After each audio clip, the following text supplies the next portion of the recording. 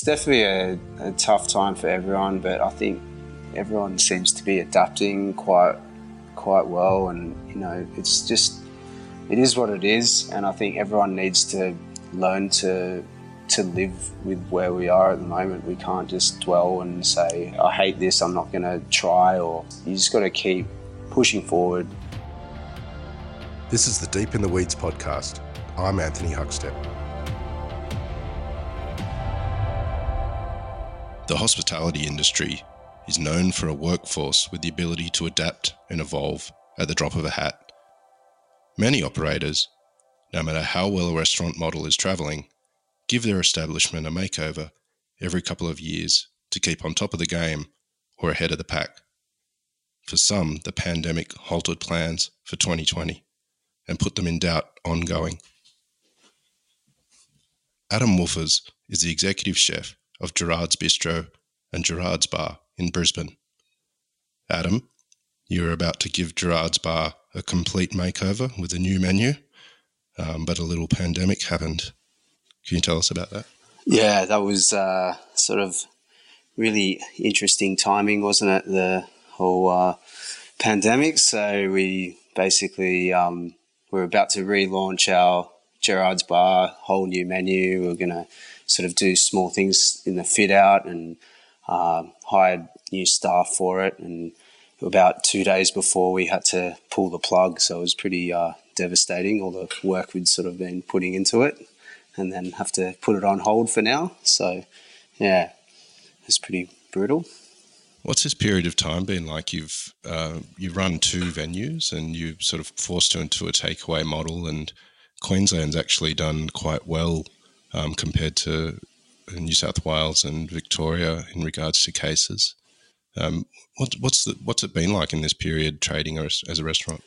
Yeah, I mean, we've been quite fortunate up here in Queensland. It's sort of, for now it hasn't really hit us quite as badly as Victoria and New South Wales, especially Victoria. So we've been quite lucky in that sort of sense, because obviously we are a slightly smaller population, and there's up here it's a little bit warmer as well, which probably helps too. We sort of have been quite lucky. Well, there was a time there that was quite, for everyone in Australia, where the sort of unknown happened, and no one knew what was happening and what was going to happen. So at the time it was pretty scary, even up here, even though it didn't really hit us as hard as New South Wales and Victoria. But I think, luckily, it's been quite fortunate for us to sort of come on this side of it at the moment. So, yeah, that's sort of... You switched to a takeaway model pretty quickly. Was it hard to adapt your menu to cater for that sort of market that was so different to dining in the restaurant? Yeah, I mean, the first couple of weeks of when it wasn't an official lockdown yet, it was kind of no one sort of knew what was going on, and a lot of our guests that would eat in the restaurant, they were starting to cancel their bookings that had booked weeks in advance, and we sort of saw a massive drop off. And that was the time where I sort of was like, is this actually happening? Is this real? What's next? Like, what are we going to do? And it was kind of that limbo where none of us, no one in Australia knew what was happening. And, we sort of, as soon as the government sort of said, you know what, it's a shutdown, everyone stay at home. That was sort of when I think in the hospitality industry, we knew where we would stand, so we could adapt more so than it sort of being this like, well, some people will eat out, some people won't. It was just like, well, if everyone can't eat out, then you sort of know where you stand, and then you can adapt and then move from there. So I think that was a real sort of, it was definitely very scary for me as well. Like I sort of, myself, I'm immunosuppressed, so I was sort of freaking out like, oh, what if I get it and I don't know what's going to happen, and I've got kids and all that sort of thing. And it sort of was a really scary time, but it sort of I think us, chefs and front of house, everyone that's in the hospitality industry, this is where we sort of thrive as well and come together and can, evolve and be creative. And that's who we are. We're creative people. And the whole takeaway thing was just another adaptation that we need to move forward and continue to, change and that sort of thing. So it was a really interesting time. It was pretty, as you know, you've spoken to many other people in the industry, and it was one of those things where you just have to push and think and constantly evolve. And that was, something that we sort of were fortunate enough that we could do that as a sort of restaurant. So yeah, it was definitely my boss at the time said to us, don't stress about it. Let's just shut down and we'll just sort of regroup and work out what we're going to do. And me and the general manager, Judith, we sort of, we were like, no, we're not going to give up yet. Let's just like brainstorm and think of what we can do, what people will be able, because, if everyone's locked down, I mean, people still need to eat. People aren't going to, not everyone wants to go to the supermarket and cook at home. There's a lot of people that don't want to cook. So that was, our sort of thought process behind how we adapted and how we changed through takeaway. Yeah. What's some of the dishes that you created that you wouldn't necessarily do in the restaurant? Well, I guess, because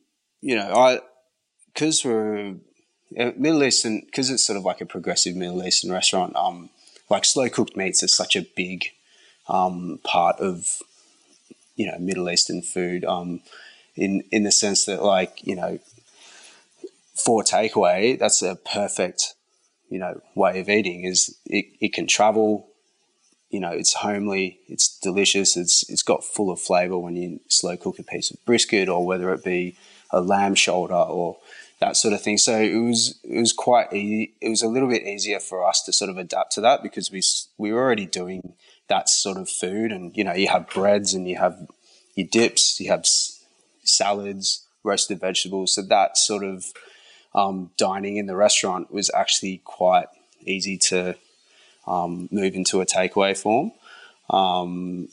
So that side of things I wasn't too worried about. It was more, how can we do it with our minimal staff at the time, because we weren't sure, how busy we were going to be. So we had to obviously cut a lot of our staff, especially our front of house, and, just brainstorming and working ideas how we can get our staff back and still stay relevant and keep pushing forward. That was the main sort of worry for us. So, things like having takeaway alcohol, once those laws came in, then, oh, cool, we can hire someone back that can do all the drinks. And, we're going to deliver all our own food.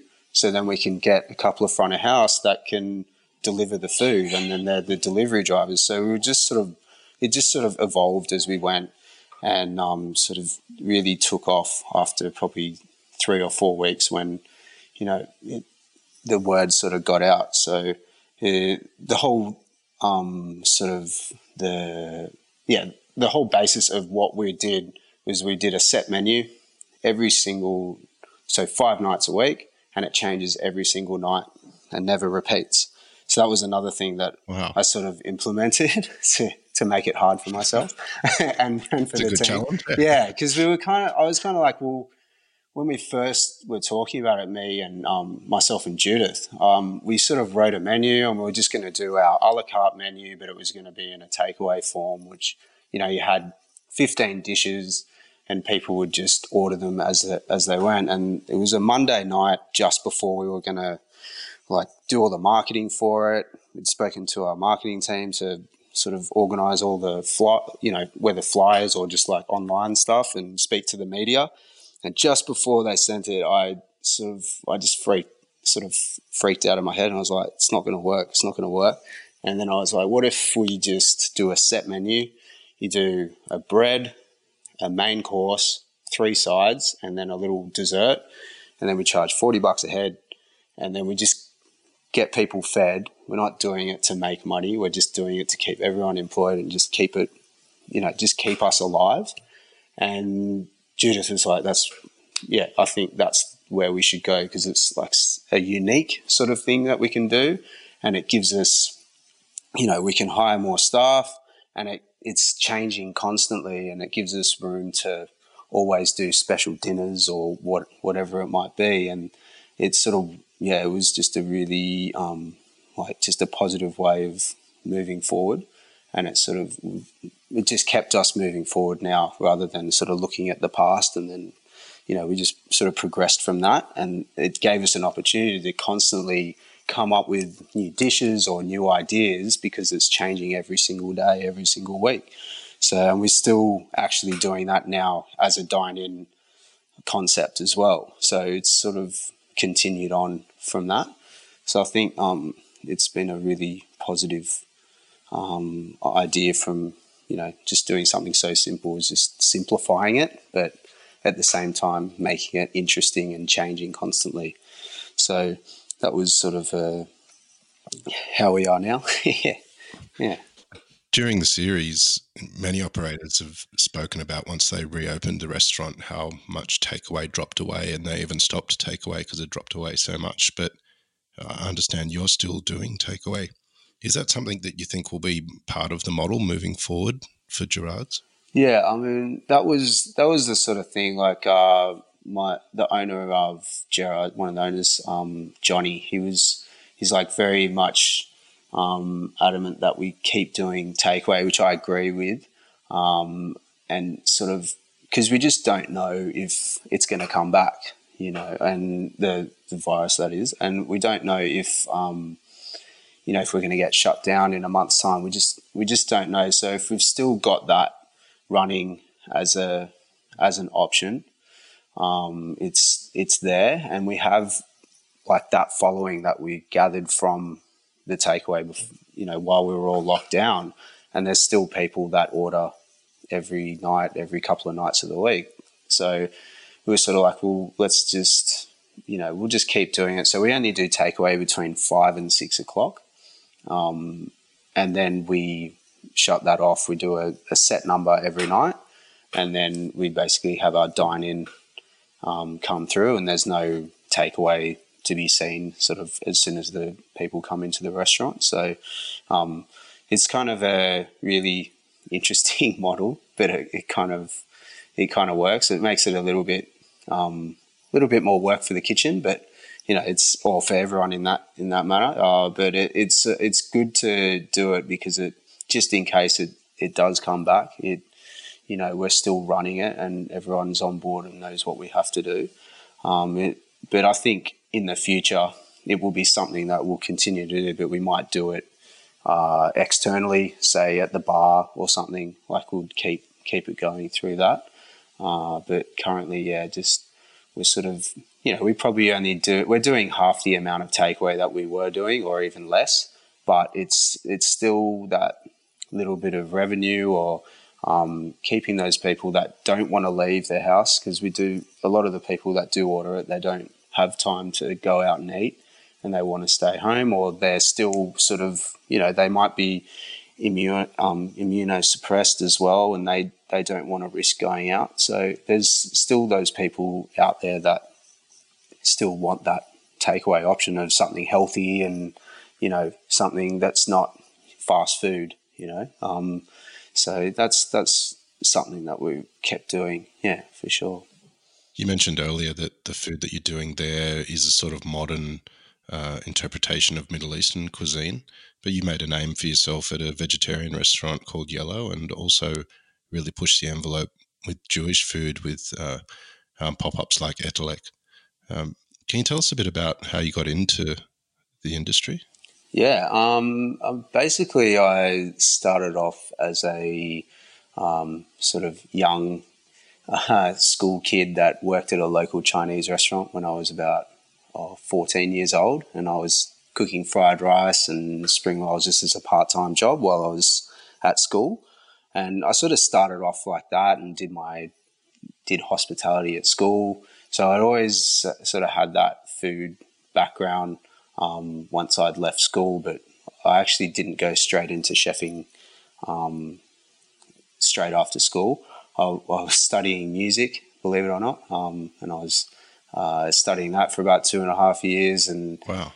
Played in lots of different bands and rock bands and things like that. So I sort of lived a different life when I was 18 to 21. Sort of my goals were I want to be a rock star. That was sort of my goals back then, and then that sort of dwindled pretty quick, and that and then I realised how hard it was to live a pretty happy life as a musician, and sort of it was definitely one of those things where I was like, oh, do I keep doing this, or what am I going to get a job out of this? Because there's only so many jobs available sort of in that industry unless you really sort of get it.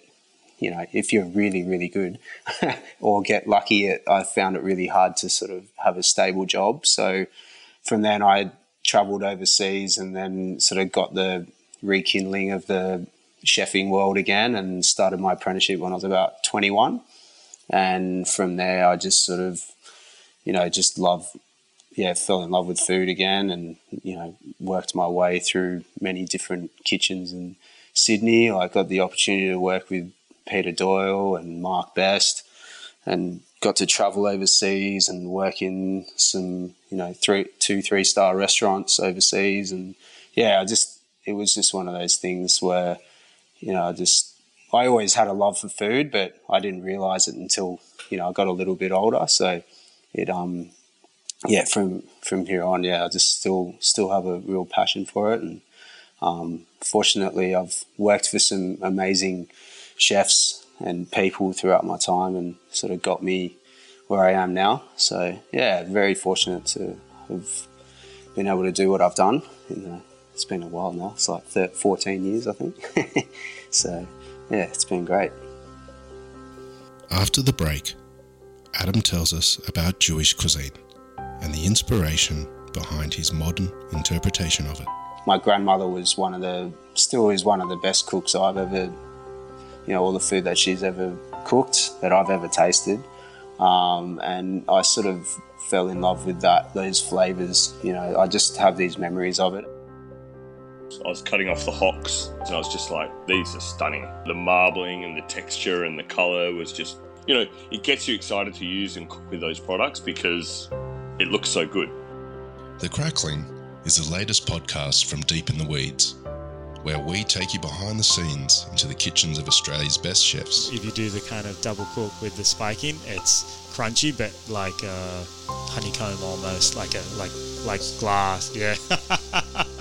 And onto the farms of our nation's best producers. Somebody came along and said, well, there's this opportunity back in Victoria, and it was pig farming. That's sort of how we got into it, and it's been fantastic. The stories, the passion, the produce. It was a real life-changing moment for me to see, the respect of an animal that is so deep and such a part of a culture. The Crackling, a Deep in the Weeds production in partnership with Porkstar.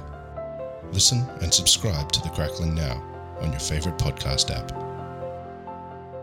Tell us a bit about Jewish cuisine and some of your favourite dishes that you like to cook, as Edelek, the pop-up that you've done in a few different forms, is close to your heart and a real celebration of that.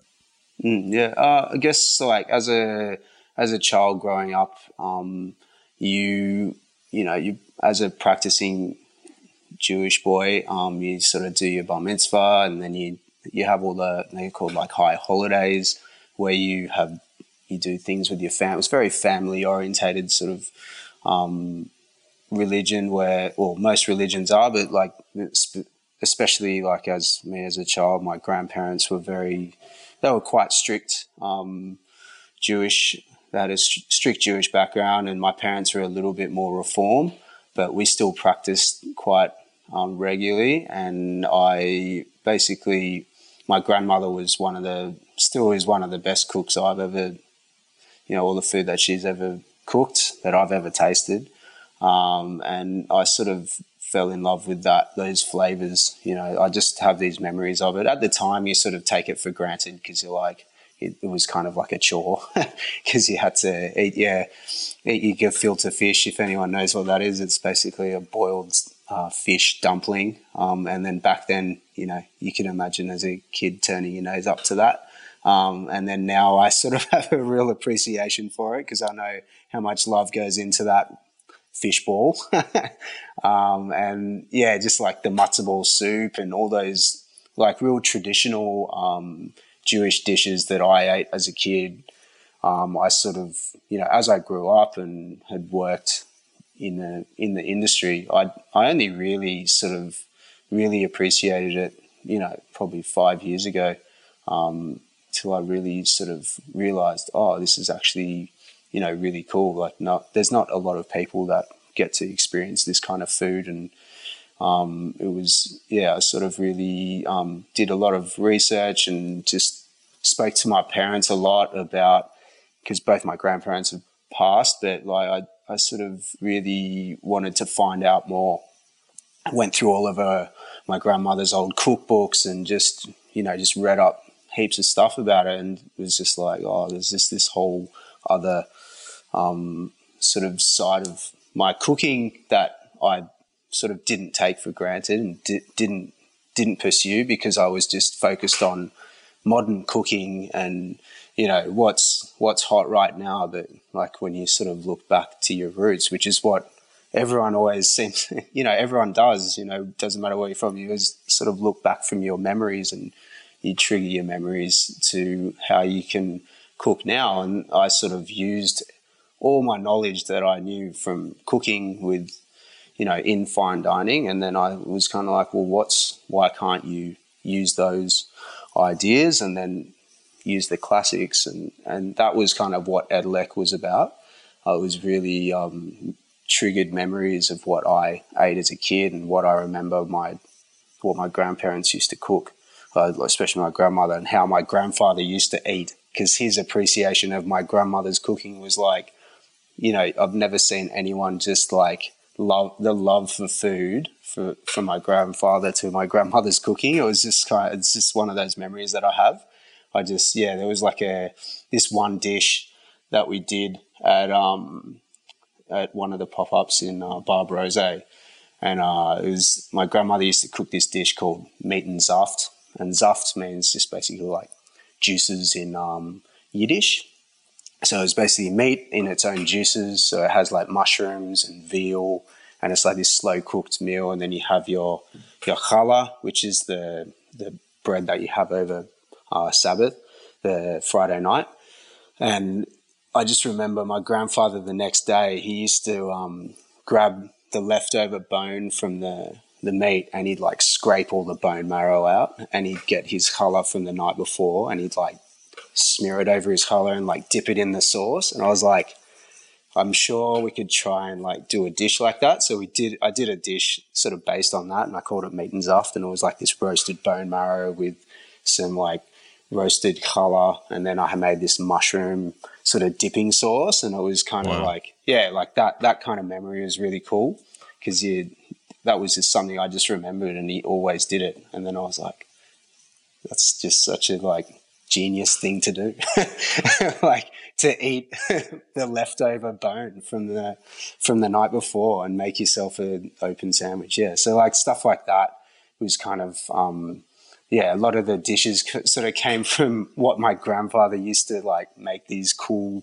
little dishes for himself, like the langosh. Like he'd use the langosh, which is like a fried, I think you've had it when you came there. It was basically like a deep fried bread. And he used to just have his leftover cream cheese, and he'd just like dip his soggy like langosh in a cream cheese dip. And that was kind of where the langosh memory for me was like, usually they sort of grate it with cheese and smear it with garlic, but he sort of just made himself like a thing the next day, and that was kind of like the other thing that I used. So yeah, those sorts of like trigger memories were what Edlec kind of came from. Like just the obviously like a little bit more of a modern take, but they were all, you know, just things that I ate as a kid or what I saw my grandfather eat as a kid, as he was eating. So all those sort of things, that was kind of what Edellec was about. And yeah.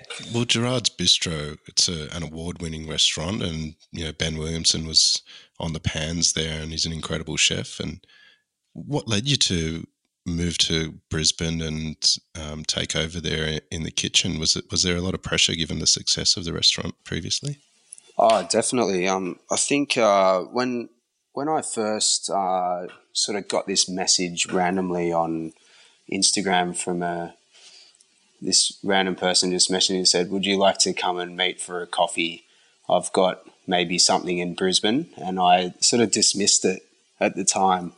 And myself and Mark, who was the sort of other guy he was the front of house guy from Edellec, and we were on the hunt for a venue in Sydney at the time, and we were really close on this venue in Redfern, and it was like we were just about to get it, and then it just got canned sort of on that day, and I sort of read back on that message, and I'm like, oh, all right, I'll just reply back to this guy. It was, you know, it was even in my like junk message of the Instagram sort of thing, and I didn't even know who the guy was.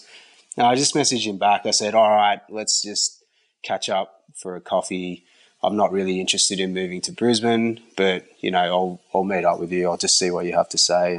And the guy just sort of said, oh, they're looking for a chef at Gerard's. And I knew Ben previously. I'd met him a couple of times and sort of spoke with him, and I knew of Gerard's, that it was sort of that progressive Middle Eastern style restaurant. And I was sort of thinking, I was like, well, if there was a fit that I could imagine me trying to, you know, do the food that I want to do, I think that would kind of work. And then I met up with Johnny, who's the owner. He came down to Sydney, and then we met up and we just got on like a house on fire. And he just sort of, you know, like brought me up here, and I checked out Brisbane. I was like, man, this place is awesome. And, you know, cooked them some food. And then from there, I was like, said to my wife, I was like, how would you feel if we moved to Brisbane? And she, with our 2.5-year-old, and she was like, Brisbane, really? And she was not a massive fan of Brisbane before we moved up here, but as soon as we've moved up here, we're like, I don't think we'll go back to Sydney because we love it up here so much, and just the people up here are really lovely people, and everyone's nice. There's no traffic, and it's hot. It's nice and warm.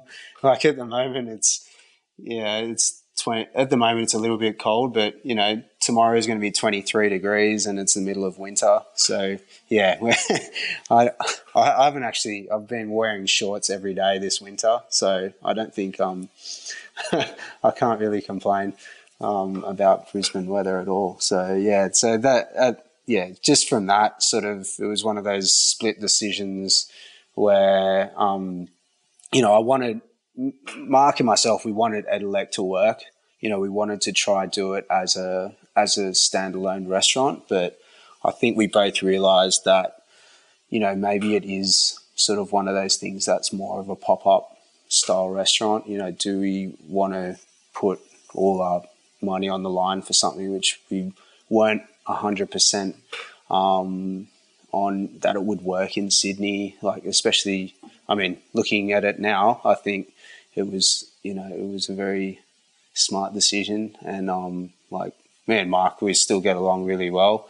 And who's to say, you know, in 10 years' time we don't go back and start it up again. But I think, at the moment we just sort of needed to, you know, we'd worked together for probably 7 years or so. So it was good to sort of us to do our own thing for a while. And but now that I've sort of moved up here and I've sort of honed my direction of food quite where I want it to be, especially, and where Gerard's is at the moment, it's sort of right where I'm really comfortable and happy. So I think it was a sort of really strange sort of thing that happened, but it just sort of worked, and really happy about how it all ended up. Yeah. How are you feeling at the moment, given the lockdown in Melbourne and there's random border closures everywhere across the country, and also with your own personal situation that you mentioned being immunosuppressed? What's the general feeling for you at the moment with moving forward? Yeah, I mean, the whole thing in Victoria is just, I'm devastated for, like, I have a lot of friends that have restaurants in Victoria. I have a lot of friends that are down there. And, it's just one of those things where they unfortunately got the rough end of the stick out of everyone. And, it's one of those things where there's not much we can do about it. I keep messaging them and just say if I can help you in any way. And, but a lot of the, like I was saying, like a lot of the hospitality industry, like we're very resilient people. We don't ever give up on anything, and we always are like there for change and progressing. And the amazing thing is like all those guys that've been through 2 lockdowns now, and they're still going, they're still pushing. It's really amazing to see that they haven't given up yet. And I think that's just something that I think the hospitality industry is just so great, like coming together like that. And I think the fact that up here we're quite lucky. Like I said before, we've sort of, because we are quite far away, and it is quite spread out. Our state, we're not. We've sort of got lucky in the sense that we haven't had a second lockdown for now. I keep saying for now because I hope it doesn't happen. I guess and a lot of the guys in New South Wales as well, I've noticed that they're sort of doing it tough as well, I'm sure. I think for me, I'm quite fortunate that we are in Queensland. So I think I'm definitely relieved that I'm in Queensland at the moment, not in New South Wales, Victoria. But I definitely feel for all my friends and family that are down there. I haven't seen my parents for probably like 6 or 7 months because they're in Sydney, and they sort of couldn't come up when they weren't sure if they were going to come up, and now I don't even know when the border's going to open again. So I think it's definitely a tough time for everyone, but I think everyone seems to be adapting quite well, and it is what it is, and I think everyone needs to learn to live with where we are at the moment. We can't just dwell and say, oh, this is, I hate this, I'm not going to try, or, it's just, you just got to keep pushing forward, move on with our lives and just adapt to how we have to live. Like, it's just, that's what it is. Yeah, it is what it is, and we can't, that's sort of what I'm trying to say. Yeah. At the top of the show, we mentioned that Gerard's Bar was meant to get a makeover and a relaunch and a new menu. It's a very small space. What's your thoughts about bars moving forward given the circumstances, and is that makeover still on the cards? Yeah, I mean, it's definitely bars at the moment. I think they're really finding it tough because, you've got to have that 1.5 meter rule. You can't have people queuing up at the bar. They need to sit down on a table, and, those laws are still up here like that. So I think in saying that, I have been thinking about it a lot, is it just means that the food, you need to have sort of like a food offering now as a bar that's, something a bit more substantial to what you used to, because everyone needs to be seated, and, you want people to stay there for a period of time, and they need to spend money, not just on drinks, just on food as well. So I think it will, we're sort of still in discussion of when we're going to do it, just because we weren't sure about the second wave up here. And now I think we're sort of thinking about going back to the original plan. We will obviously have to sort of slightly redesign the inside to somehow fit people in without it being, because it is quite a long, narrow bar. But we do have an outdoor area, which is quite good, which will be able to be used in like a lot better. But yeah, I guess for us, because we can give that food offering, I think we will be okay with it. And that will be really vital in our sort of next sort of phase of the bar, is just make it a food offering as much as a drink offering. Yeah, because it was very much more about drink than food. And now that it sort of gives us a good leverage to do that. Yeah. Well, mate, from budding rock star, you become sort of an unsung rock star chef. And look, it's great to hear that you got bricks and mortar up there and really finding your voice with the food. Hopefully, moving forward, things remain positive up there and you can keep kicking goals. Love chatting today, mate. And thanks for sharing your story. All right, thanks so much. Yeah, thank you. This is the Deep in the Weeds podcast. I'm Anthony Huckstep. Stay tuned as we share the stories of Australia's hospo community, suppliers and producers in search of hope during this pandemic. Special thanks to executive producer Rob Locke for making this all happen. Follow us on Instagram at Deep in the Weeds Podcast, or email us at podcast@deepintheweeds.com.au. Stay safe and be well.